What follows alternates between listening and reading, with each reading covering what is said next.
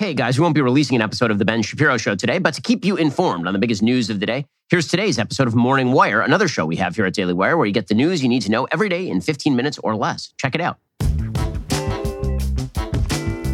An eye-opening new report found that government assistance programs in some states can pay out more per year than most people's salaries. We hear from one of the authors of the report and discuss the program's impact on the workforce and the economy. I'm Daily Wire Editor-in-Chief John Bickley with Georgia Howe. It's Friday, December 30th, and this is Morning Wire. Beyond Meat launched to incredible success in 2019, but now consumers seem to have lost their appetite for plant-based foods. What's next for the Impossible Burger and other meat alternatives? And a high school student lost out on potential college scholarships because his principal hid his high test scores. We take a look at how equity policies are impacting students. Thanks for waking up with Morning Wire. Stay tuned. We have the news you need to know. Start the new year off right with Black Rifle Coffee. Black Rifle has all the best brewing gear, thermoses, mugs, and apparel designed for folks who love country and coffee. Go to blackriflecoffee.com and use promo code WIRE for 10% off coffee, merchandise, apparel, or when you sign up for a coffee club subscription. Again, that's blackriflecoffee.com, promo code WIRE for 10% off. Black Rifle Coffee, supporting veterans and America's coffee.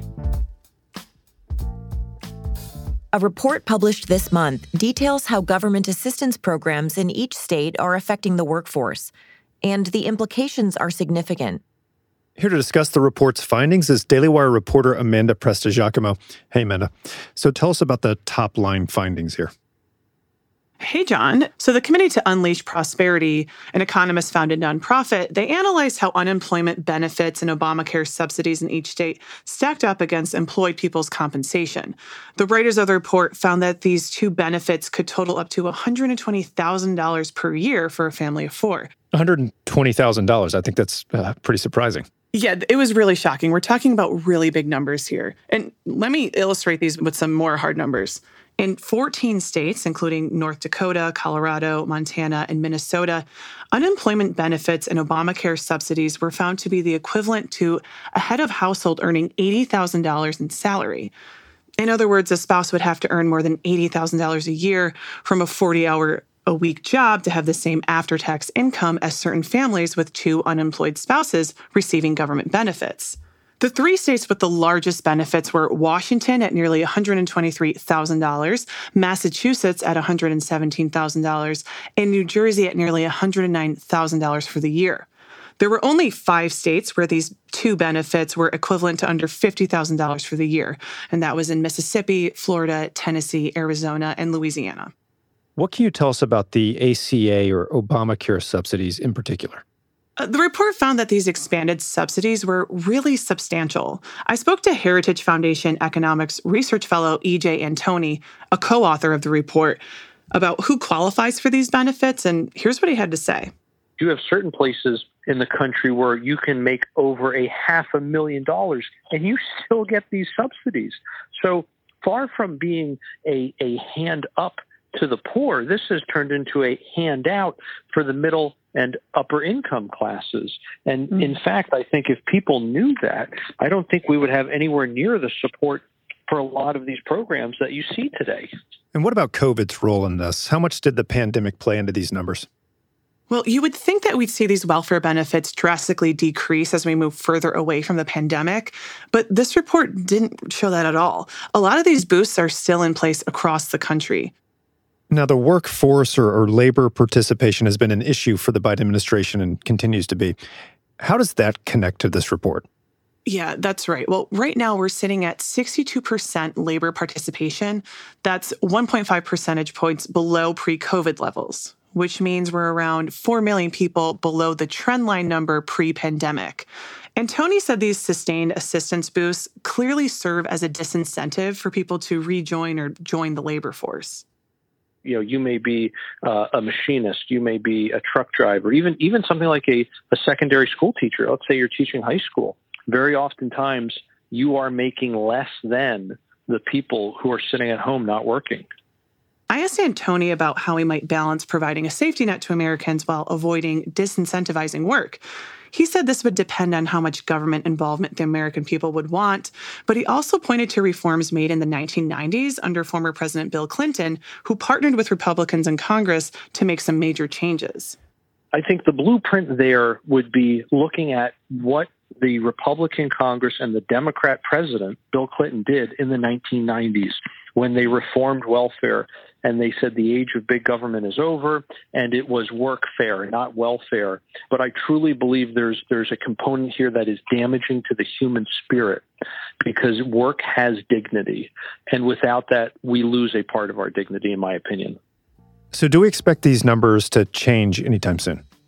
Well, without reforms, we really can't expect different results than we're seeing now, but we could at least expect some pushback from a GOP-led House over spending or assistance measures made through executive orders by President Biden. One thing that comes to mind would be student loan forgiveness. Right. Amanda, thanks for reporting. Yeah, anytime. That was Daily Wire reporter Amanda Prestigiacomo. Coming up, the fake meat fiasco. Hey guys, producer Brandon here. If you can skip this ad, it means you've already found the roughly 5 minutes it takes to secure your children's future with Epic Will. That's right, in just 5 minutes, Epic Will will help you create your will and testament, living will, and even a healthcare power of attorney. Go to epicwill.com and use promo code WIRE to save 10% on Epic Will's complete will package. Again, that's epicwill.com and use promo code WIRE. After bursting onto the scene with a multi-billion-dollar valuation and promises of revolutionizing the food industry, plant-based meat company Beyond Meats has announced mass layoffs after a year of cratering profits. Here with the details is Daily Wire senior editor Cabot Phillips. So Cabot, I remember a lot of people talking about Beyond Burgers around 2020, but a lot less since then. What happened there? Yeah, so we'll get to those mass layoffs in a bit, but first, just to give a quick recap on the industry as a whole, plant-based meat, it's been around for decades, but things really took off in the last 5 years as new technology led to products that advertisers promised would revolutionize the food industry. And for the first few years, there was a serious reason for optimism. Fast food chains, like you mentioned, started offering plant-based meat, and tens of thousands of grocery stores started carrying more meat alternatives. But the best example of the emerging industry was Beyond Meat. They launched in 2019 with what the Wall Street Journal called, quote, one of the most successful initial public offerings in more than 2 decades. So it was a big deal. Within a year, they had hit a $10 billion valuation, and other similarly successful companies started popping up around the country. The meat revolution seemed well underway. Right, but we don't really hear much about Beyond Burgers these days. What happened? Yeah, any momentum the industry had over the last decade appears to have vanished. Last year, there was a 10.5% drop in sales for refrigerated meat alternatives, and we've started to see mass layoffs across the industry. For example, Impossible Foods let go 6% of their workforce, and Beyond Meats, the golden child of the industry, cut a fifth of their entire workforce last month. That comes after a year where their sales last quarter plummeted 21% compared to the same quarter last year. We also saw McDonald's cancel their plans to introduce a McPlant burger after saying that their research showed low demand for the product. And Planterra Foods, the plant-based meat business sold by Kroger, was shut down entirely last month. Now, what's behind the sudden drop-off in interest in these products? Well, it's really a combination of a few things. First, it's just expensive to produce fake meat. By the pound, plant-based meat is still twice the cost of beef and 4 times the cost of chicken. Industry leaders say their goal is to reach price parity with real meat within the next year. But keep in mind, they've been offering a similar message for about the last 5 years or so, promising that as they streamline the process and start to scale up, costs will come down, but they just haven't. Now, a number of companies are calling for government subsidies to help them bring the costs down. But there are other barriers hurting the industry. First, and maybe most important, is the taste. A number of surveys have shown that people just aren't crazy about the flavor and, more importantly, the texture of what's on the market right now. And there's also a growing body of evidence showing that Beyond Meat and other meat alternatives just cannot provide the same nutritional benefit as regular meat. That, along with a number of recent studies showing that most Americans, especially older folks and childbearing-aged women, are more likely to develop nutrient deficiencies and other health problems from exclusively plant-based diets, which is really crippling when you take into account that the industry has sort of billed itself as a healthier alternative to meat. Right. Well, on that note, I know I had heard some talk about the chemicals in the meat as well. Yep, and there was also a lawsuit that Beyond Meat faced over concerns that they were inflating the amount of protein that was going into their products. So there's a legal side to this as well. Now, what does the future of the fake meat industry look like right now? Well, if they only rely on vegetarians and vegans, obviously their ceiling is pretty low because at best that limits their customer base to about 1/10 of America. So the main thing right now is whether they can convince current meat eaters to give their product a try and then keep them on board after that. And look, there are still plenty of companies that are optimistic about the industry as a whole. Bloomberg, for example, has a $166 billion forecast over the next decade for the plant-based market. So it's down, but certainly not out. All right. Well, fascinating stuff. Cabot, thanks for reporting. That was Daily Wire senior editor Cabot Phillips. Recent reporting reveals that the principal at one of the country's top high schools had a policy of hiding students' academic awards for years, in some cases preventing students from pursuing scholarships they were eligible for. The principal of Thomas Jefferson High School for Science and Technology, as well as the school's director of student services, followed a policy of withholding student awards in an attempt to foster a more equitable culture at the school. Here to discuss the situation is Daily Wire senior editor Ash Short. So, Ash, how did all of this come out? The situation was uncovered by attorney Shana Yasher, whose son is a student at the school and part Arab American. Yasher's son took the PSAT last fall, and his score made him eligible for a National Merit Award, which is a prestigious award that is associated with significant college scholarships. Unfortunately, Yasher was not told that he won the award until after the application deadline had passed for early decision college applications at the schools he had chosen.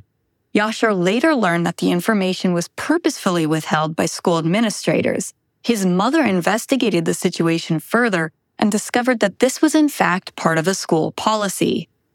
Now, what was the purpose of withholding that kind of information about academic awards? Well, this is the same school that has dropped D and F grades and worked to eliminate the merit-based admission test altogether. The school district recently adopted a policy of, quote, equal outcomes for every student without exception, end quote, and it appears that downplaying of awards was in keeping with that policy. According to sources at the school, the official policy was for teachers to discreetly drop an envelope on the student's desk during homeroom with a notification of the award. But in this case, that didn't happen in the time frame necessary for Yasher to receive the benefit. Many other students were not notified at all. The director of student services, Brandon Kosatka, stated that the school wants to, quote, recognize students for who they are as individuals, not focus on their achievements, end quote. He also added that the principal didn't want to hurt the feelings of students who did not receive awards. And just some context, this principal, who is responsible for notifying students about awards, was also involved in the push to get rid of the admissions test, which she thought was hurting the school's diversity. Parents pushed back, arguing that the new admissions policy would adversely affect Asian American students compared to other applicants. Now, how important are these awards and what's at stake if students aren't informed about them? Well, Yasher's mother said the withholding was akin to theft by the state because these awards are tied to a lot of scholarship money, not to mention a boost in college admissions.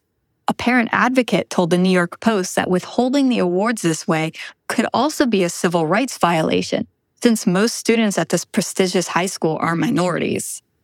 Now, obviously, this is just one school. Is this a broader trend in education? This is the only school that has made the news for this specific policy, but equity-based grading policies are pretty widespread, especially grade inflation.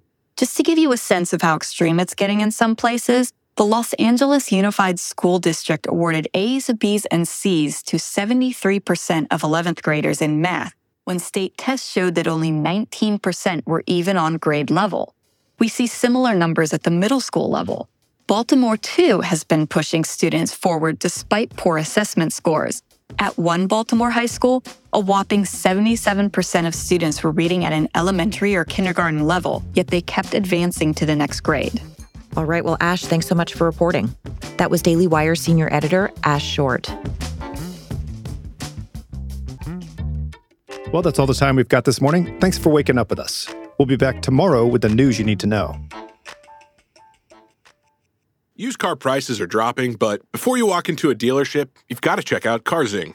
CarZing is an online car shopping website with millions of listed vehicles. By partnering with credit agencies, lenders, and dealerships, CarZing provides you with everything you need before stepping foot into a dealership. Visit carzing.com/wire today to skip the guesswork and find the best deals near you. That's carzing.com/wire. Well, that's all we've got here for you today. If you enjoyed this episode of Morning Wire, you can hear John and Georgia anywhere my show is available. So wherever you are listening right now, Apple Podcasts, Spotify, the Daily Wire Plus app, search for Morning Wire, give them a follow. We'll be back next week with The Ben Shapiro Show.